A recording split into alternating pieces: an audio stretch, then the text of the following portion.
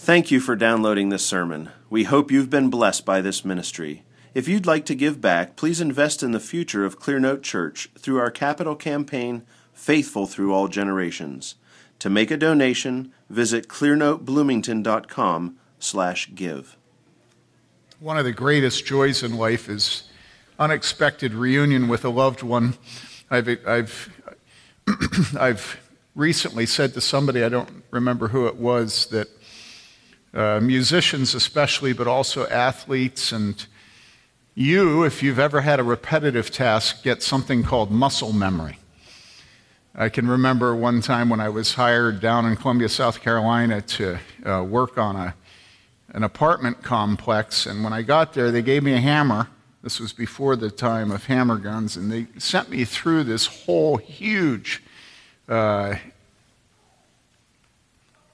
humongous, like, it's probably about the size of this whole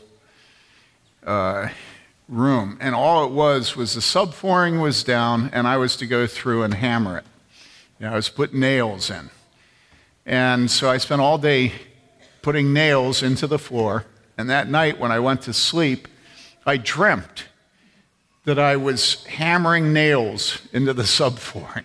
And you've done jobs like that where you do the same thing over and over again, then you get home and you go to bed and you dream what you did all day. Well, this is, growing up, this is what death became for me. It became sort of a muscle memory.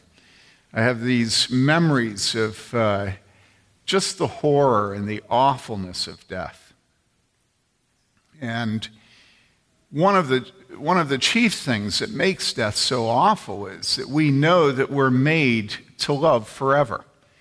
And when somebody is the object of our love, it's so wrong for us to be separated, right? You just feel like, I can remember when I was on the back deck of my house in Spicewood, and my brother Nathan called and told me I had cancer of the esophagus.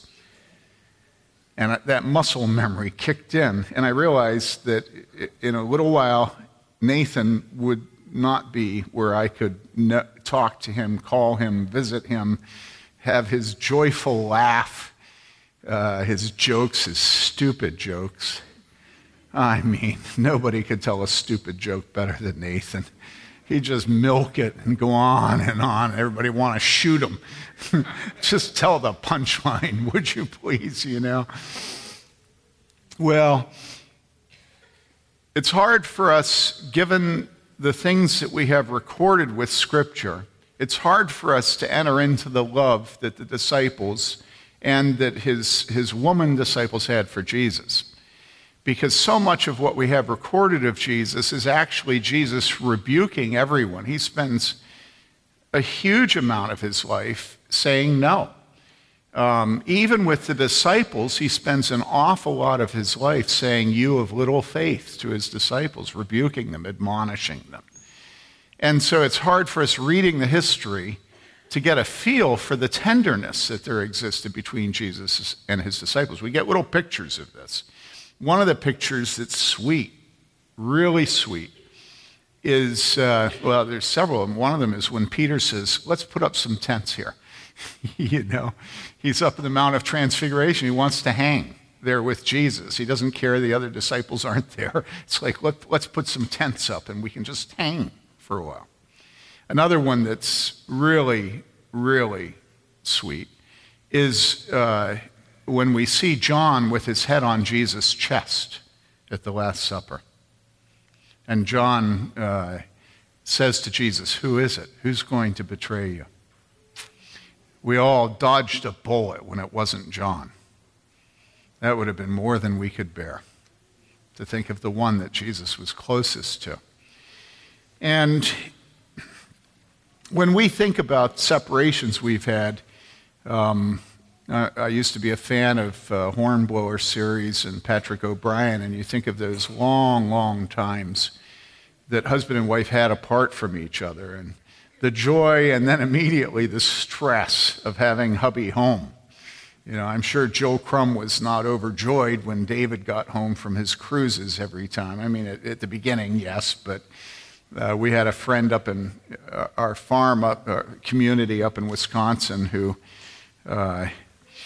told of the stress when he'd get back to San Diego after being out on the ship on a cruise for a long time, and how he and his wife, at first it was tender, but then they fought, and typically over the discipline of the children.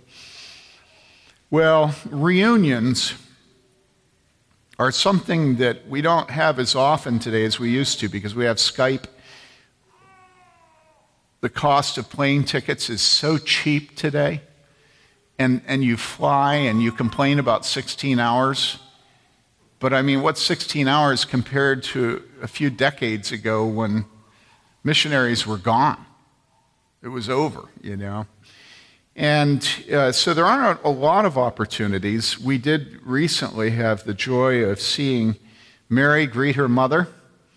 It's one of the sweetest things I've ever seen in my life. When Mary, her daughter, didn't know that Terry Wegner was coming home from Africa. And we got to be there when she saw her mother. If you want to, you can look on the video, although I looked for a long time this morning and couldn't find it. Is it still up there? How do you find it? What is it? Type in Lizzie, Lizzie, Kate, Kate, 90. I looked and looked and looked and looked. Anyhow, look at it. How many views does it have now? 1.2 million views. You know, stand up, Mary.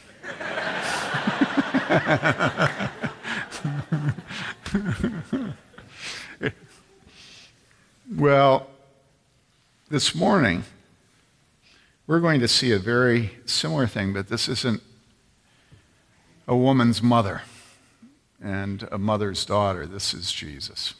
And this is Jesus being recognized slowly, but being recognized by Mary Magdalene. So let's read the account.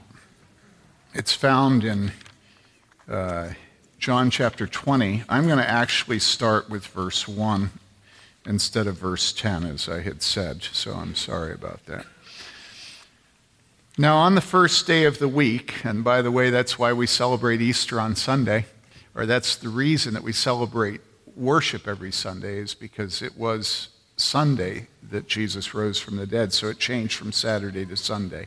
Now, on the first day of the week, Mary Magdalene came early to the tomb while it was still dark and saw the stone already taken away from the tomb. So she ran and came to Simon Peter and to the other disciple whom Jesus loved, and that's John.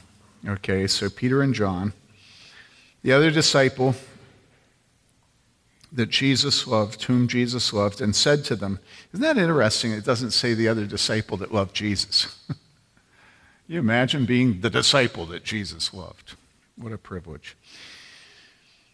And said to them, they have taken away the Lord out of the tomb, and we do not know where they have laid him.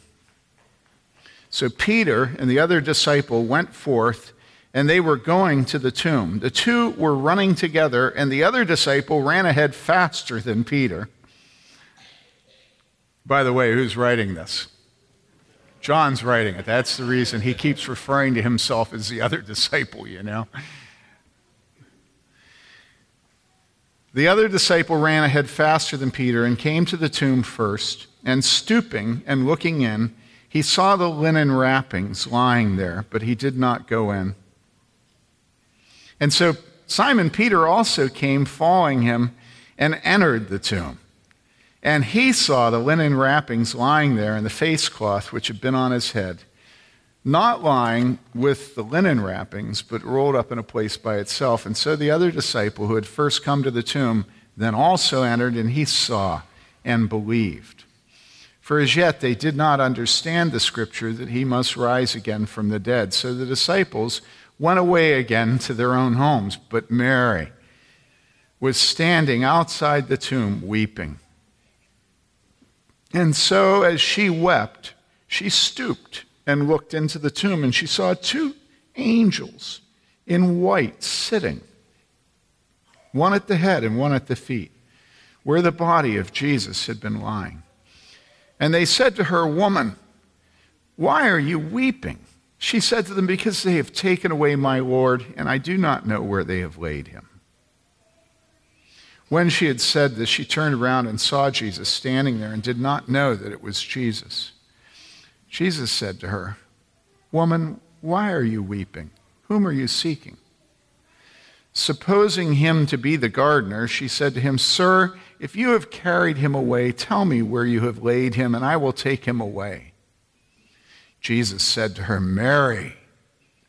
She turned and said to him in Hebrew, "Rabboni," which means teacher. Jesus said to her, "Stop clinging to me, for I have not yet ascended to the Father, but go to my brethren and say to them, I ascend to my Father and your Father, and my God and your God."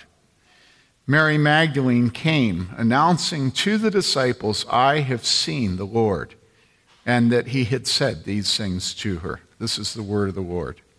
Thanks be to God. Now, this is the first time that Jesus reveals himself to one of his disciples after his resurrection. And who is it who receives the honor? The one that receives the honor is Mary Magdalene.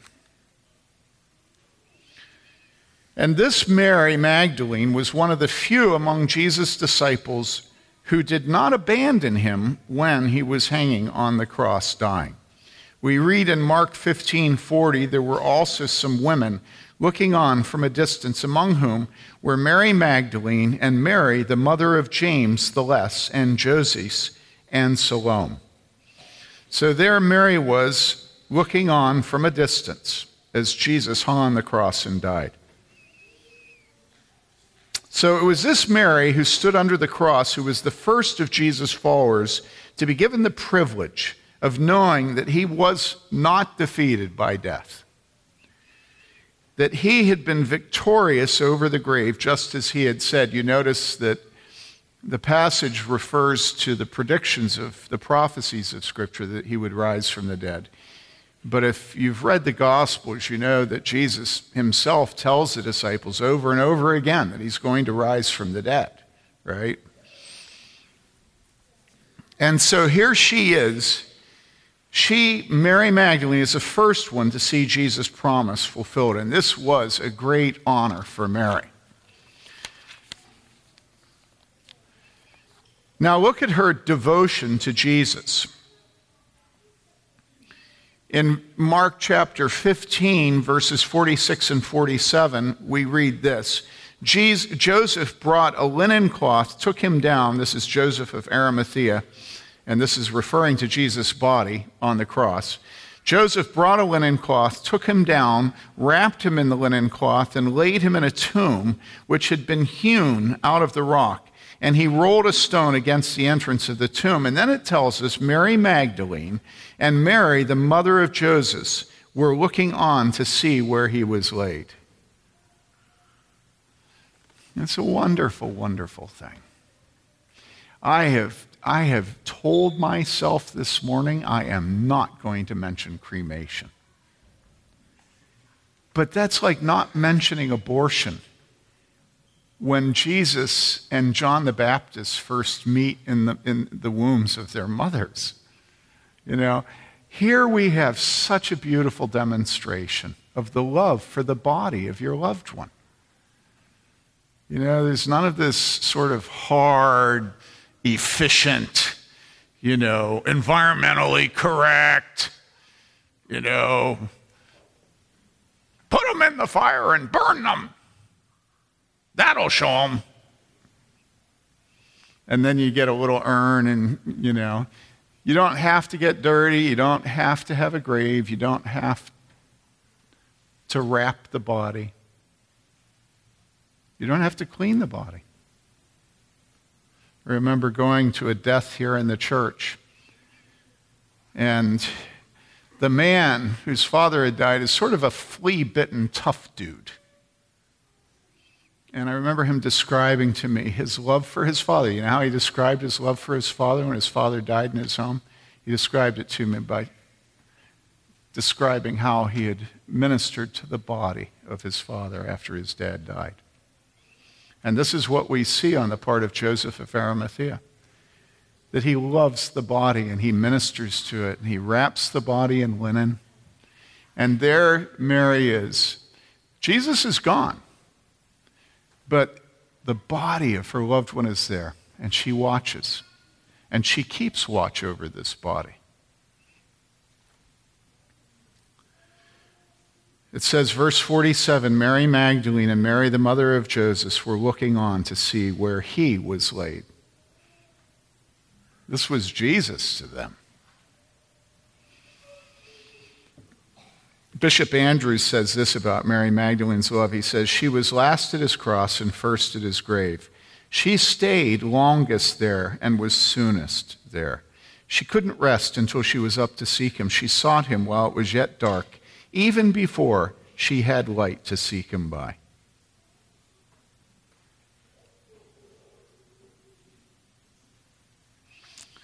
I wonder why Mary was the message bearer of the resurrection of Jesus. Why did God give Mary the honor? Well, I think as you read this story and you see her with the other Mary watching Jesus' body, and you see her getting up early in the morning while it's still dark, you see that this whole story is a story of love. It says, verse 1, now on the first day of the week, Mary Magdalene came early to the tomb while it was still dark and saw the stone already taken away from the tomb. So she came early while it was still dark. Why did she come early while it was still dark? Undoubtedly, she waited the whole night. Undoubtedly, she couldn't sleep. You've had a loved one who dies. Do you sleep? You don't sleep. You lay in bed, and as soon as she could, without it being weird, she got up and she went to the tomb. It was still dark outside. Why did she come? Well, she came to mourn. She came to do the work of grieving. She came to cry. She came to mourn over the body of Jesus. The body that she loved. The body was all she had left of him. And so the body is what she ministered to. Tomb, ointments, keeping watch, mourning that she was paying honor to the dead body of Jesus. She came to cry out her terrible pain at her terrible loss. Not just her loss, but we know the loss of the whole world, but the redemption of the whole world. So she is blind to anything but her own mourning and grief at this moment. She has come here to the garden to grieve at the grave of the one that she loved. And in that quiet place, she hopes to find a time when she's not going to have to talk to anybody other than God. This is a time when she can be away from all the well-intentioned questions, away from everybody that wants to help, away from everything except Jesus. And cemeteries are made for this. Cemeteries are memorials to love and to loss. And this is why we put our bodies in our cemeteries. So Mary went off to mourn in the darkness, but here, what is this? She arrives at the grave and she finds that the door, which was a stone, has been rolled away. And so now we see that the one thing that she had left of her loved one, Jesus' body, the one thing she had left is gone. And so obviously her question is, where is he? Where have they taken him? You can imagine her praying, oh dear Father in heaven, where did they take him? Where did they put him? Where is my Jesus?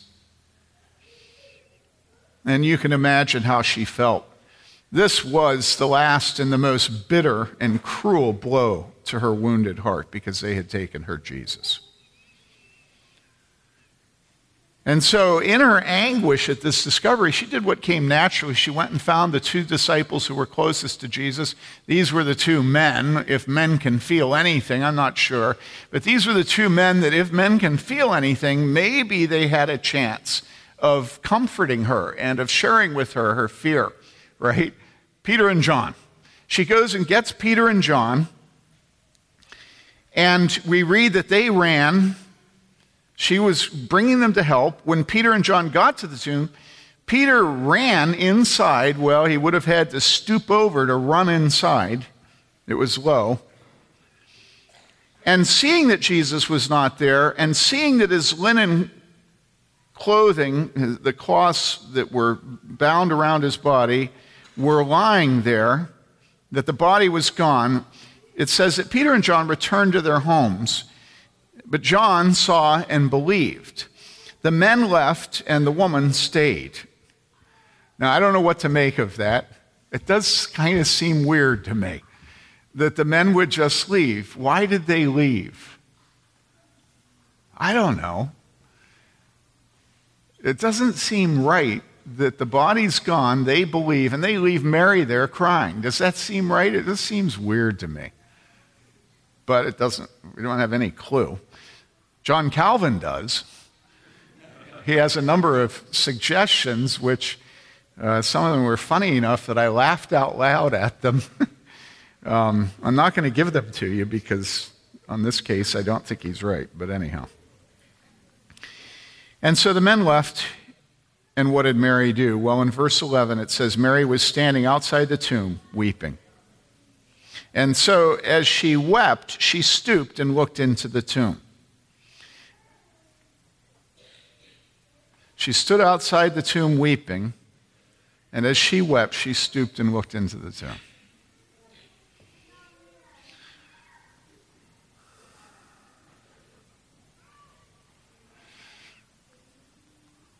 You all know the expression whistling in the dark, right?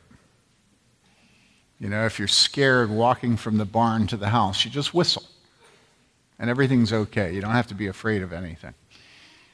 In America today, in my lifetime, I'm old enough to have seen a lot of funerals. As a matter of fact, in Wisconsin, our house butted up to the funeral home in town. And so I was the guy that got called to do the funerals for somebody that didn't have anybody else to bury him. I've seen a lot of funerals. I've seen a lot of whistling in the dark. But it's getting worse. It used to be that even unbelievers were respectful of death and did not make it out to be a happy-clappy, happy meal kind of thing. It used to be that there was sobriety, that there was a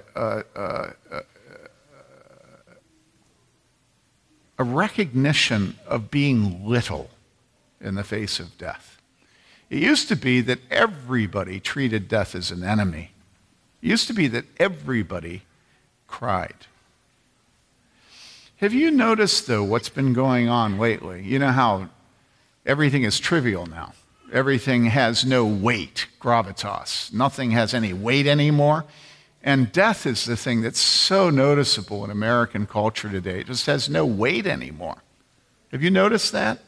You notice I was asked to officiate at a funeral a couple years ago because I had a passing acquaintance with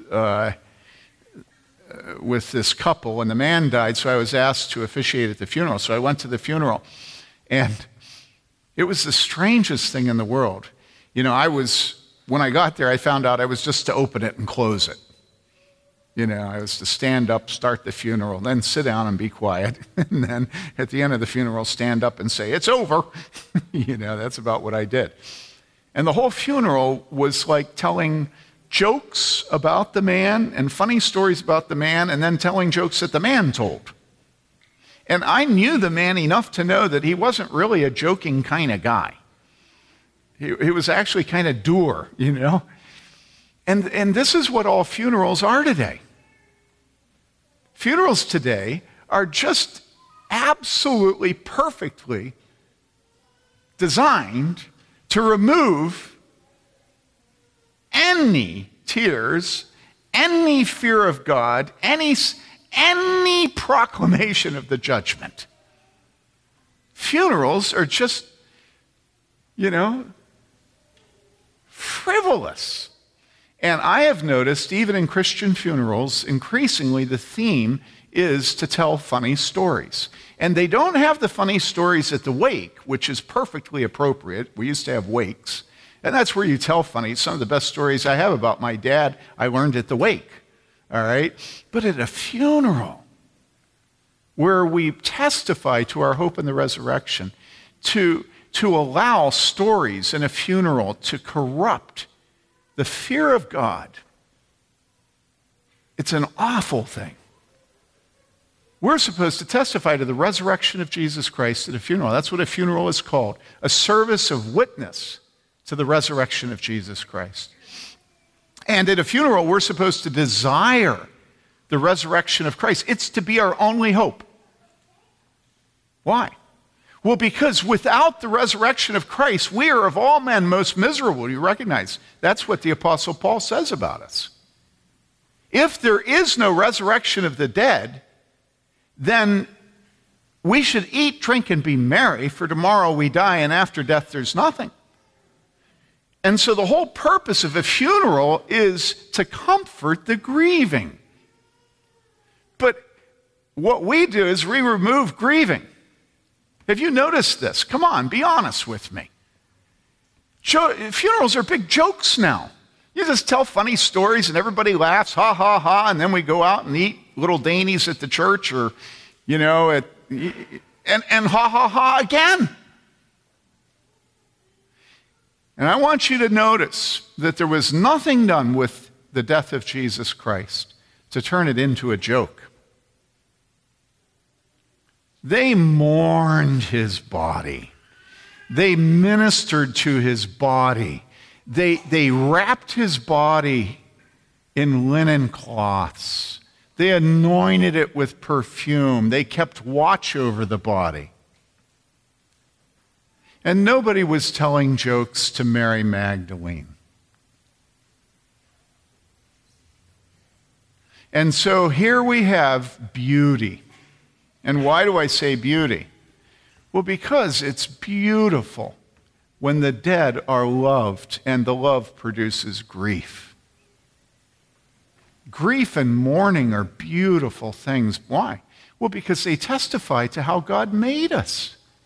God made us to live forever. God made us to never cry, to never be sick, to never sin.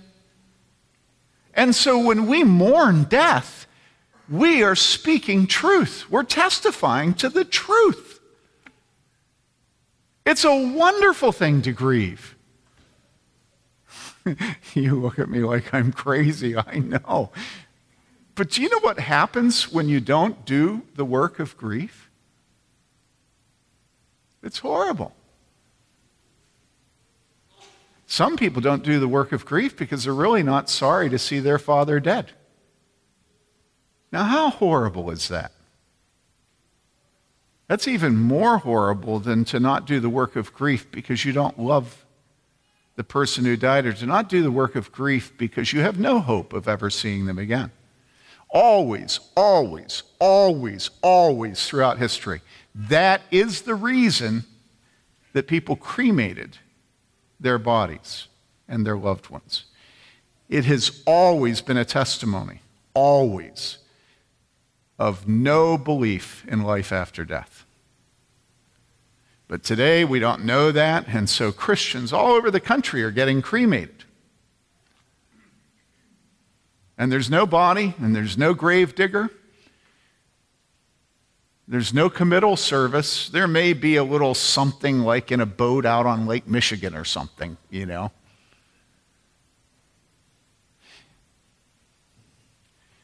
America today, we're doing everything we can to remove death from our thinking. And that's because we don't want to think about God's holiness, and we don't want to think about his judgment.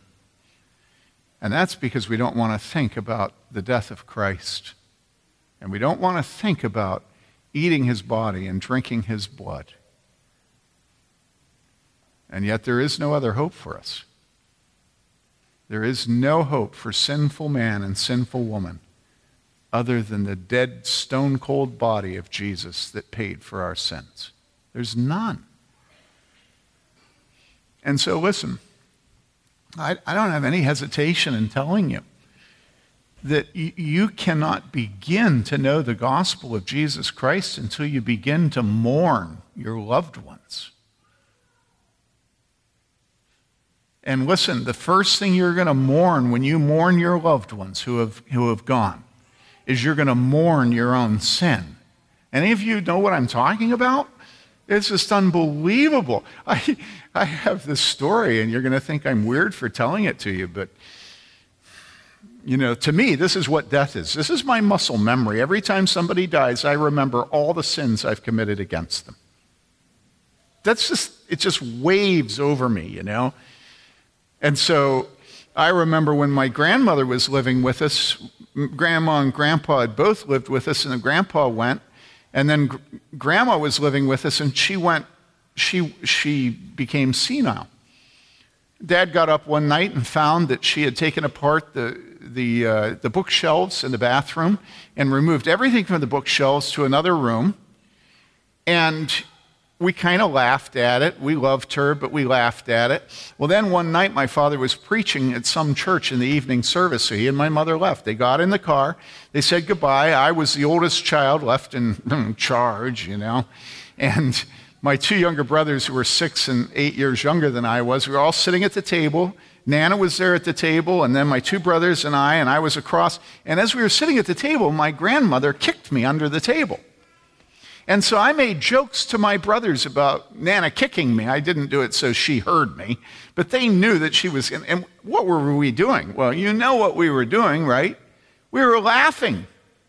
We were laughing at her. All of a sudden, she sits up straight, rigid, and falls over dead. And I went up to my dad's study with my brothers. I was crying. Why was I crying? Well, because I had been making fun of my grandmother when she died, the very moment.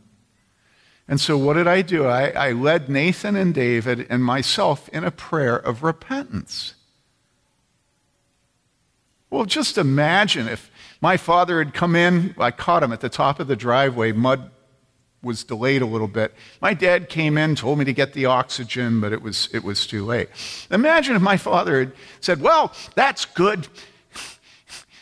Her suffering is over, and she's in a better place now. And when my mother walked in, my father said to my mother, isn't this wonderful, Mary?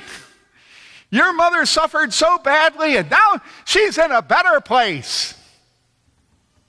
And that's what we do today. It's pathetic. It's awful. Imagine if my father had been such a jerk that he told my mother not to cry. And that's what we do today. Listen, it's a precious thing to have a grandmother and to have a mother, even if they are senile. For years, my mother was sort of half batty, And every time I'd see her, she'd just say, why doesn't God take me? And I'd say, because we love having you. Now, she wasn't living with me. She was living with my brother, and there were difficulties, right? But it was so precious. This last week, we went up and had my mother-in-law's birthday, 99 years old. And how precious to see that woman. Her dignity. She gets more beautiful every year. And I'm not just saying that. I heard her children saying that. I thought it, they said it, all right? Here she is with her 10 children. All in this house, and they tell stories. She told the first joke I've ever heard her tell. I don't remember it. It was weird. It was like about a logger, and the whole place just went berserk because nobody had ever heard her tell a joke. And she waits until 99 years old. She finally tells a joke to her kids that are in their 70s.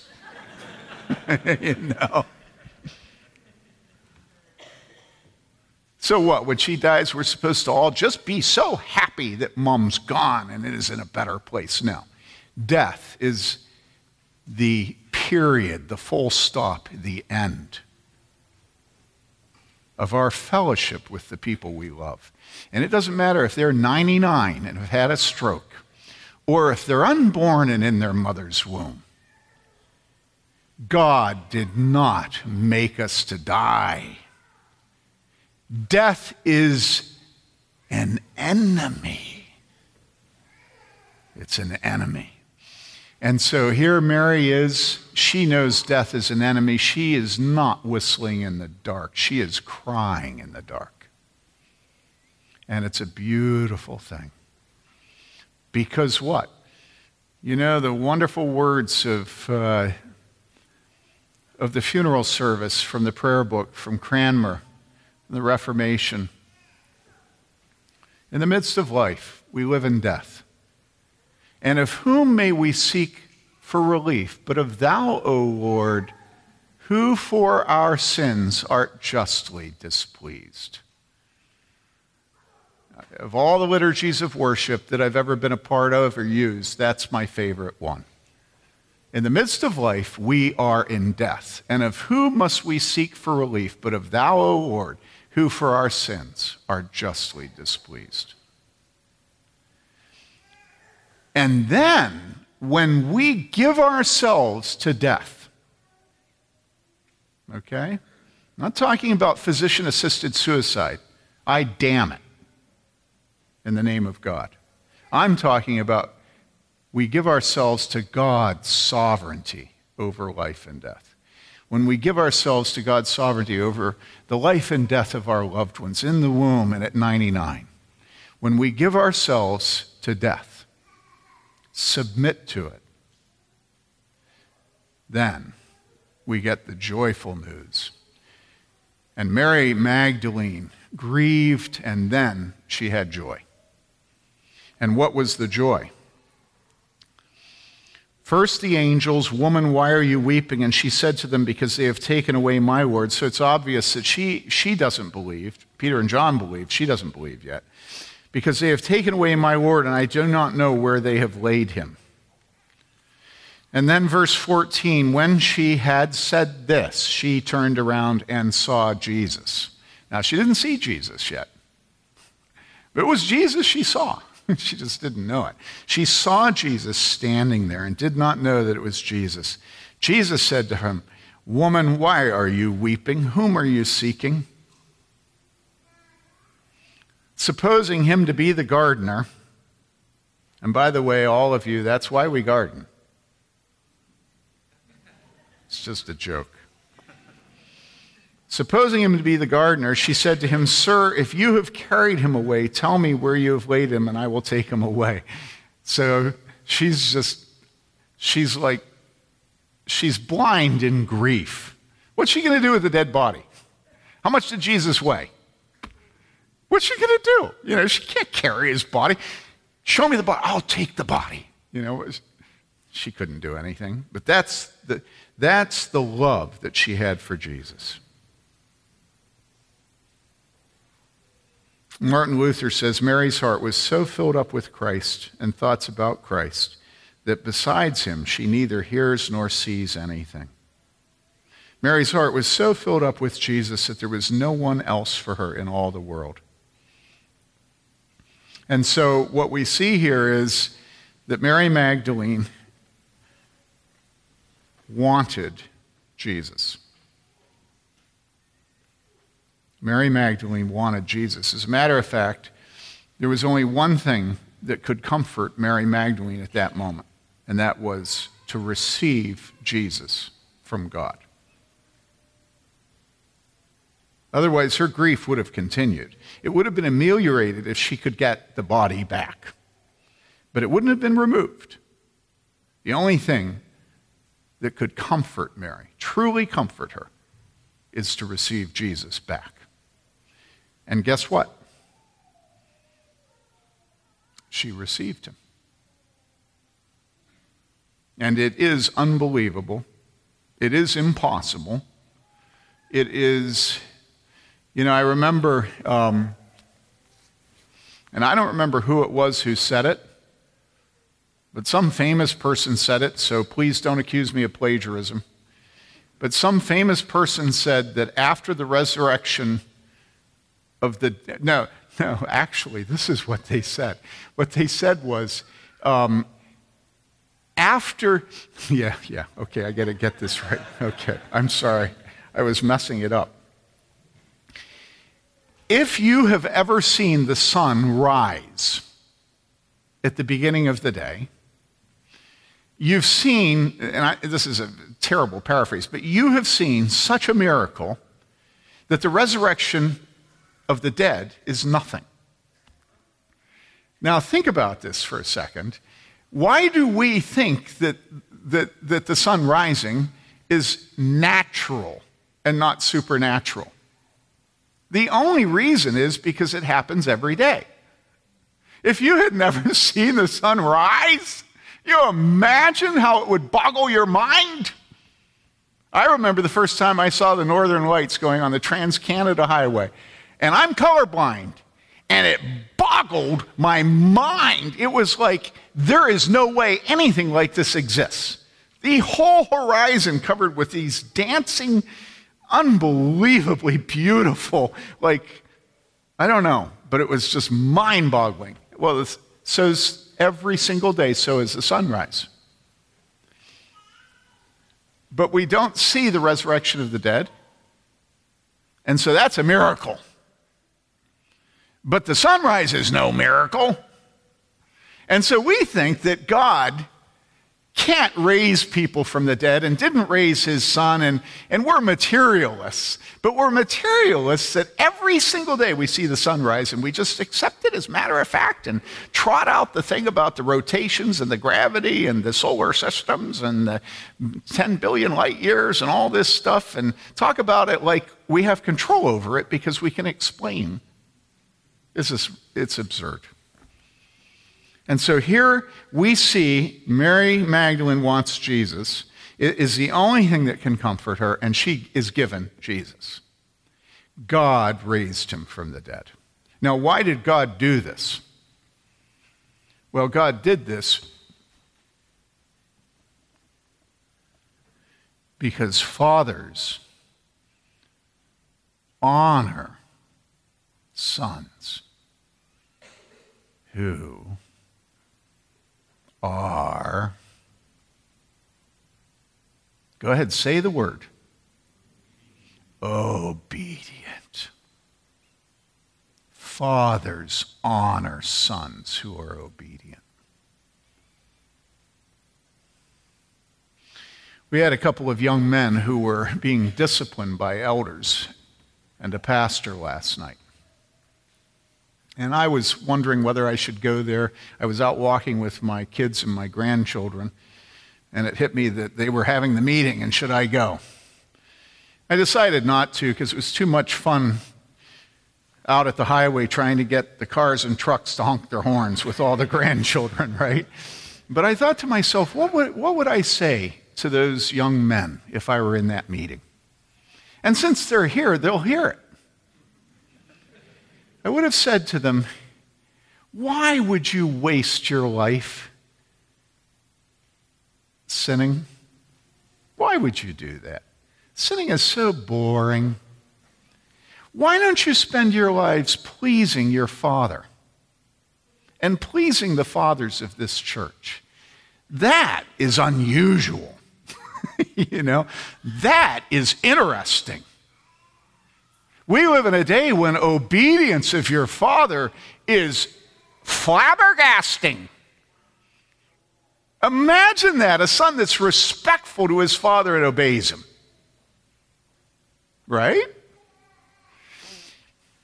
Why did God raise his son from the dead? Because he was obedient. And how obedient was he? How obedient was he? Was he obedient just to handle mud on a hose? No. He was obedient unto death. And then what does it say in Philippians? Even what? A death on a cross. And then it says what? Therefore, God has highly exalted him and has given him a name that is above every name, that at the name of Jesus, every knee shall bow and every tongue confess that he is Lord, to the glory of the Father. And we live in a day that makes nothing of death and a day that tramples on fatherhood. But there is nothing that communicates more the resurrection of Jesus Christ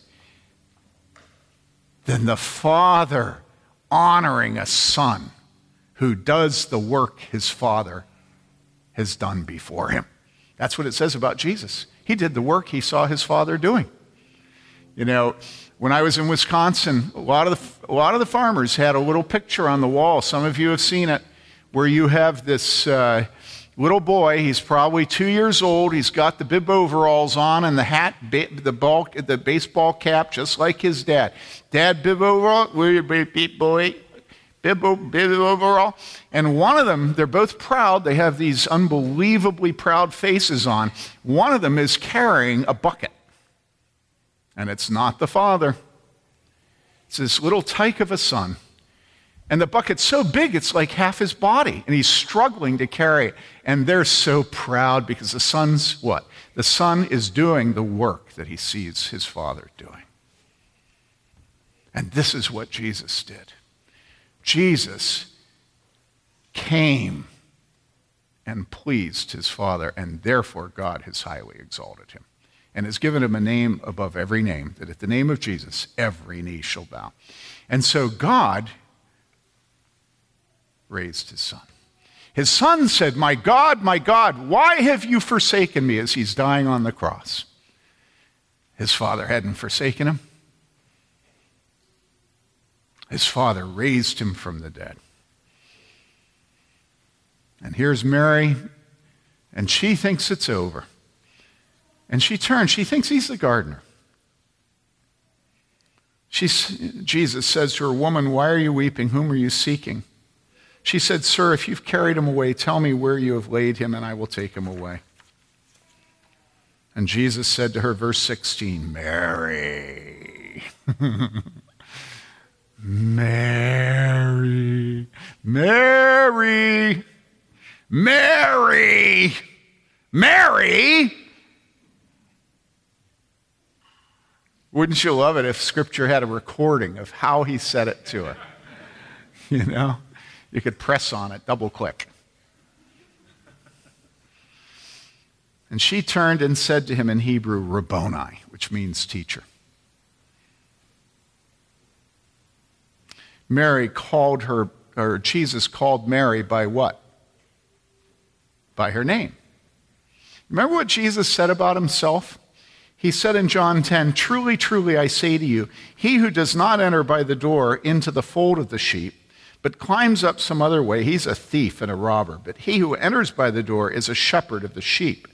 To him the doorkeeper opens, and the sheep hear his voice, and he calls his own sheep by name and leads them out. And when he puts forth all his own, he goes ahead of them, and the sheep follow him because they know his voice. A stranger they simply will not follow, but will flee from him because they don't know the voice of strangers." Then Jesus says, "All who came before me are thieves and robbers, but the sheep did not hear them. I am the door. If anyone enters through me, he will be saved and will go in and out and find pasture. The thief comes only to steal and kill and destroy." Listen, everything you read on the internet, every movie you watch, everything is a concerted effort to take your ears away from Jesus. Everything you listen to is an attempt to get you to rebel against the Father God Almighty that Jesus spent his life obeying. Who will you listen to? Who will you listen to?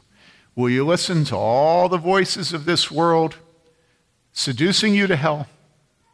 Or will you listen to the voice of God? Well, Jesus says this. He says, "The thief comes only to steal and kill and destroy.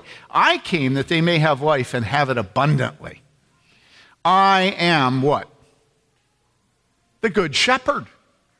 The good shepherd lays down his life for the sheep. He who is a hired hand and not a shepherd, who is not the owner of the sheep, sees the wolf coming and leaves the sheep and flees, and the wolf snatches them and scatters them. He flees because he's a hired hand and is not concerned about the sheep. I am the good shepherd, and I know my own, and my own know me, even as the Father knows me, and I know the Father, and I lay down my life for the sheep. And so you look at Jesus turning to Mary, and he says, Mary. And then the next thing we read, she recognizes him, and then Jesus says in verse 17, what? Stop what? Stop clinging to me. This is so beautiful. I'm sure glad they didn't cremate Jesus' body. I'm kind of kidding. I mean, obviously, when God raised him from the dead, he would have been raised from the dead with his body intact if he was cremated, just as he was buried. But here she is. She sees this body of Jesus, and she apparently just fell on her face in front of her, and she just clung to his legs. And Jesus said to her, stop clinging to me, for I have not yet ascended to the Father. We don't understand the meaning of that. We don't know what it was. There are different opinions about that. But for some reason, what she was doing was inappropriate, but perfectly understandable, right? But go to my brethren and say to them, I ascend to my Father and your Father and my God and your God. What a beautiful statement. Go to my brothers. We're dignified as children of God to be called the brothers of Jesus. All of us, men, women, we're all brothers, all right? Go to my brethren and tell them, say to them, I ascend, and then watch this, to what? My Father and your Father. God is the Father of those who believe in Jesus Christ. He is our Father.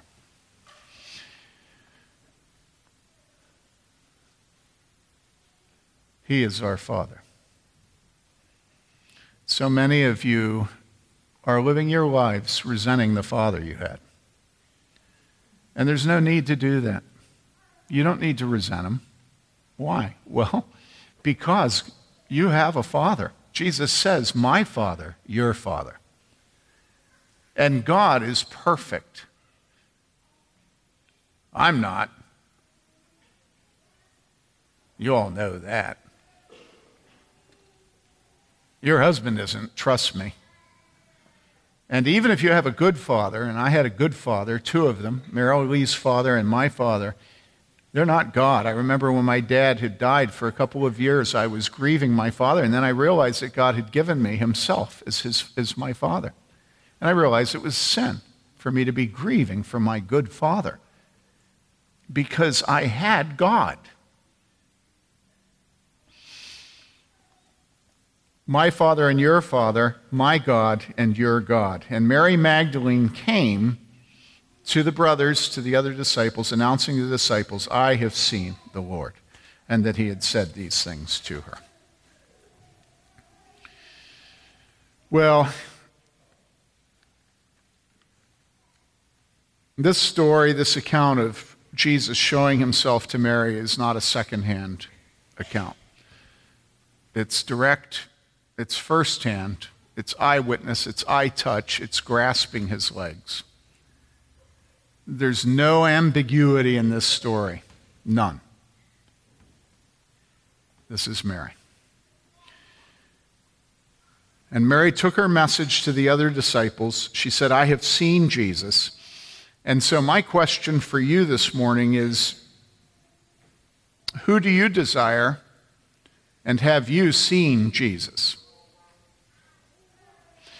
Now, first, who do you desire? Well, all of us have things that are difficult for us. Some it's the marriage that we're in. Some it's the marriage that we're not in. Some it's the loss of someone we love.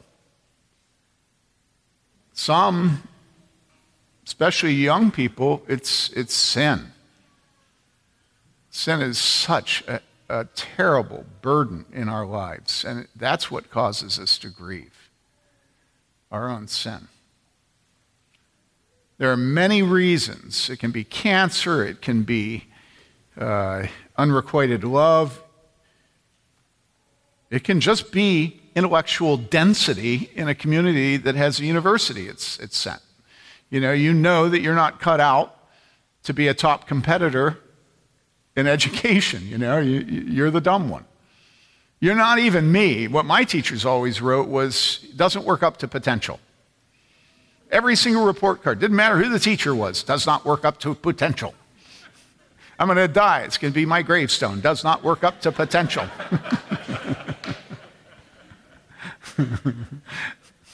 My mother always said, he's far above his potential. She didn't want me to get a big head about my potential.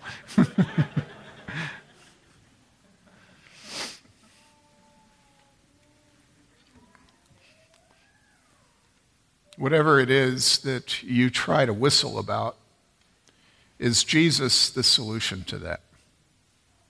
What does your heart desire? Does your heart desire Jesus, like Mary? Does it?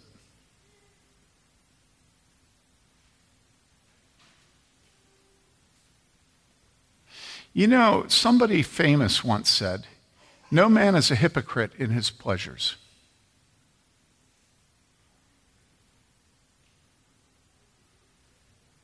Is Jesus your pleasure?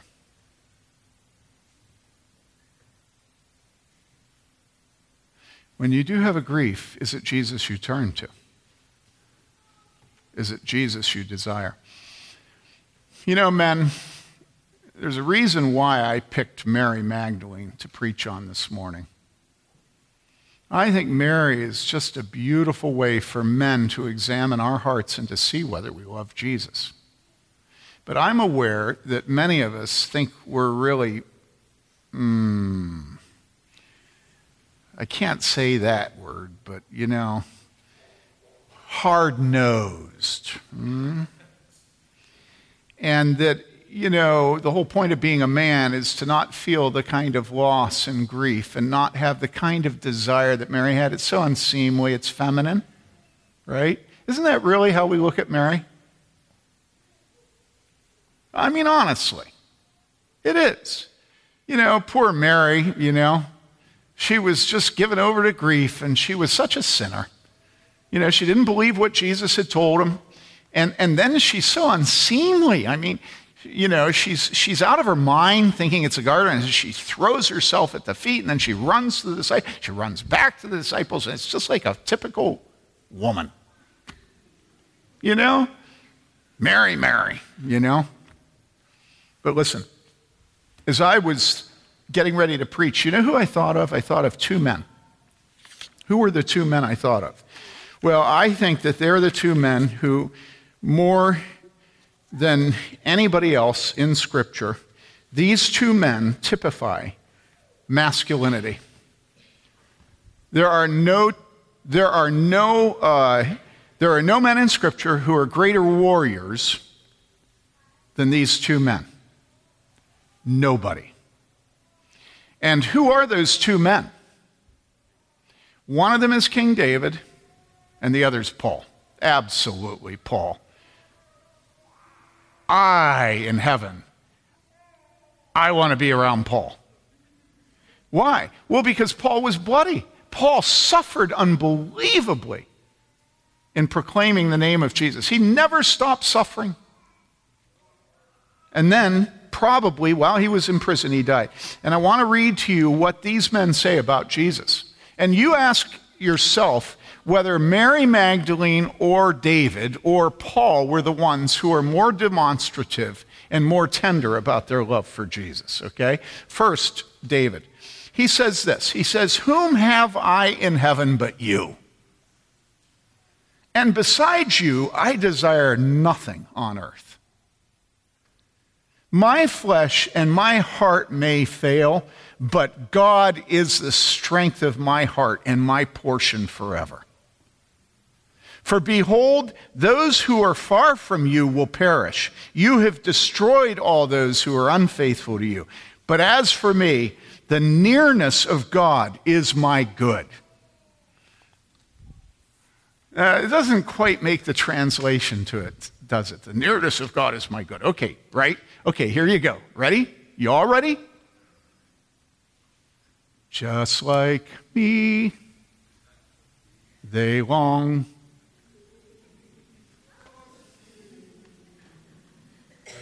That's what David is saying. He longs to be close to Jesus. He says, but as for me, the nearness of God is my good. I have made the Lord my refuge, that I may tell of all your works. Okay, so that's David. Remember, Saul's killed his thousands, but David what? His 10,000s. And then the Apostle Paul, he says this, for God has not given us a spirit of timidity, but of power and love and discipline. Sound masculine, eh? Okay? No, it doesn't actually. That discipline part doesn't quite make it, does it? Especially if it had the word self in front of it. Power and love and discipline. Therefore, do not be ashamed of the testimony of our Lord or of me, his prisoner, but join with me in suffering for the gospel according to the power of God, who has saved us and called us with a holy calling, not according to our works. And we all breathe a sigh of relief, right? Not according to our works,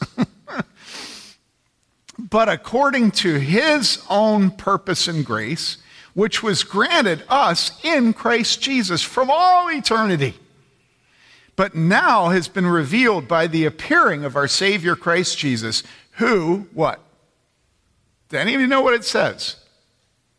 Come on, what does it say? Who abolished death.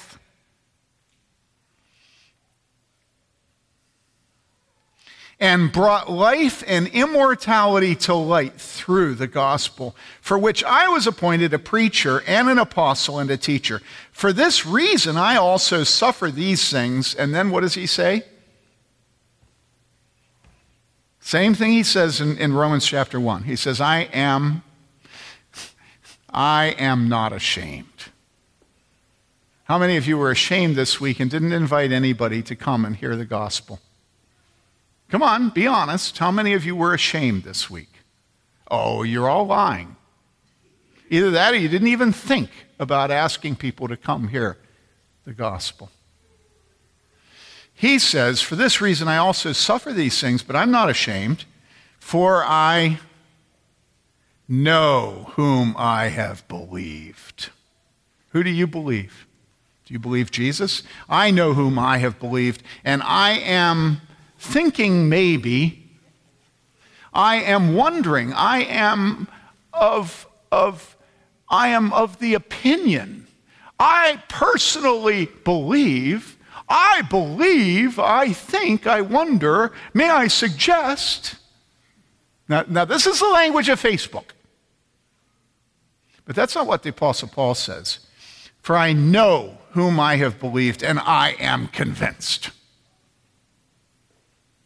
that he is able to guard what I have entrusted to him until that day. Does this sound like a man that's compromised and hedging his bets? There was nothing hedging about the Apostle Paul or King David. Nothing. They sinned. But even in their sin, what glorious sins of Peter, you know? No, Lord, that'll never happen to you. And you have to love him in his sin. Real men, real male sins, and male faith. My dear friends here this morning,